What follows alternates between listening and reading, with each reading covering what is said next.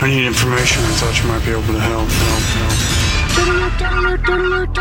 This is a My Talk Dirt Alert. Everything you need to know from the world of entertainment and pop culture at the top of every hour on My Talk 107.1. Now tell us everything. Not a good day for Netflix over on Wall Street. The company has lost $17 billion in value today, as Netflix announced yesterday that it added only 2.7 million subscribers in the most recent quarter, which is a far cry from the 5 million it had previously forecasted. So people were shedding Netflix. Well, I didn't look at my Netflix stock today. Do you have some? I do. Oh. I bought it a long time ago. I think they had a really weak second quarter. Yes, they did. And they're just saying we had a really weak second quarter.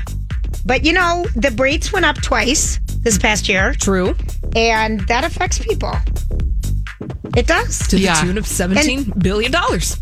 That's huge. That is huge. Yeah. All right. And this next one is just for you, Julia, because the first trailer for Cats arrived today. Oh. Offering, we're getting our first. Okay, Lori and I and Donnie and Holly, were you part of the conversation too when we were having that yesterday? Not yesterday, no. But we are getting.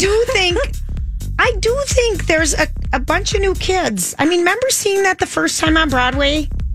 Yes. I thought it was the coolest thing ever. It was in the day at that time frame.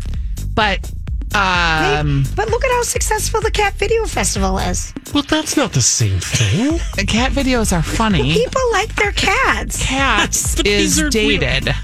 I am well aware. I'm just trying to give support. All right, meow. Holly loves her cats. My favorite I love headline cats. That today doesn't mean I like this. My favorite headline today was they're going to give all of the actors in Cats the CGI hair. Ugh.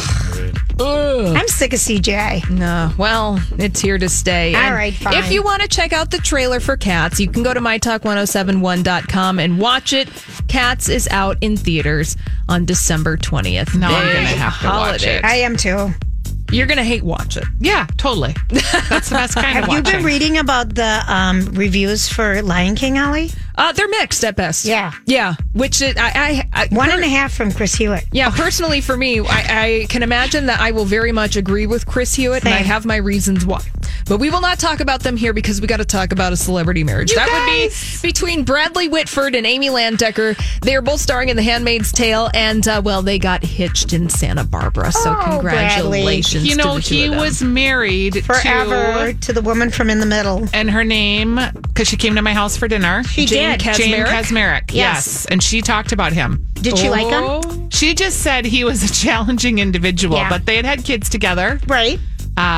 She said, I said, well, are you guys still friends? And she said, oh no, we're not friends. So we wish the new bride and groom all the best. Blessed be the fruit. Today. Yeah. He was quite charming on the red carpet, I would say. He's very charming, and he's good in The Handmaid's Tale. Yes, he is. Okay, they look sadly cute with their dogs, and they're posing with holding their pets. We wish them the best. Fine. That's all the dirt this hour from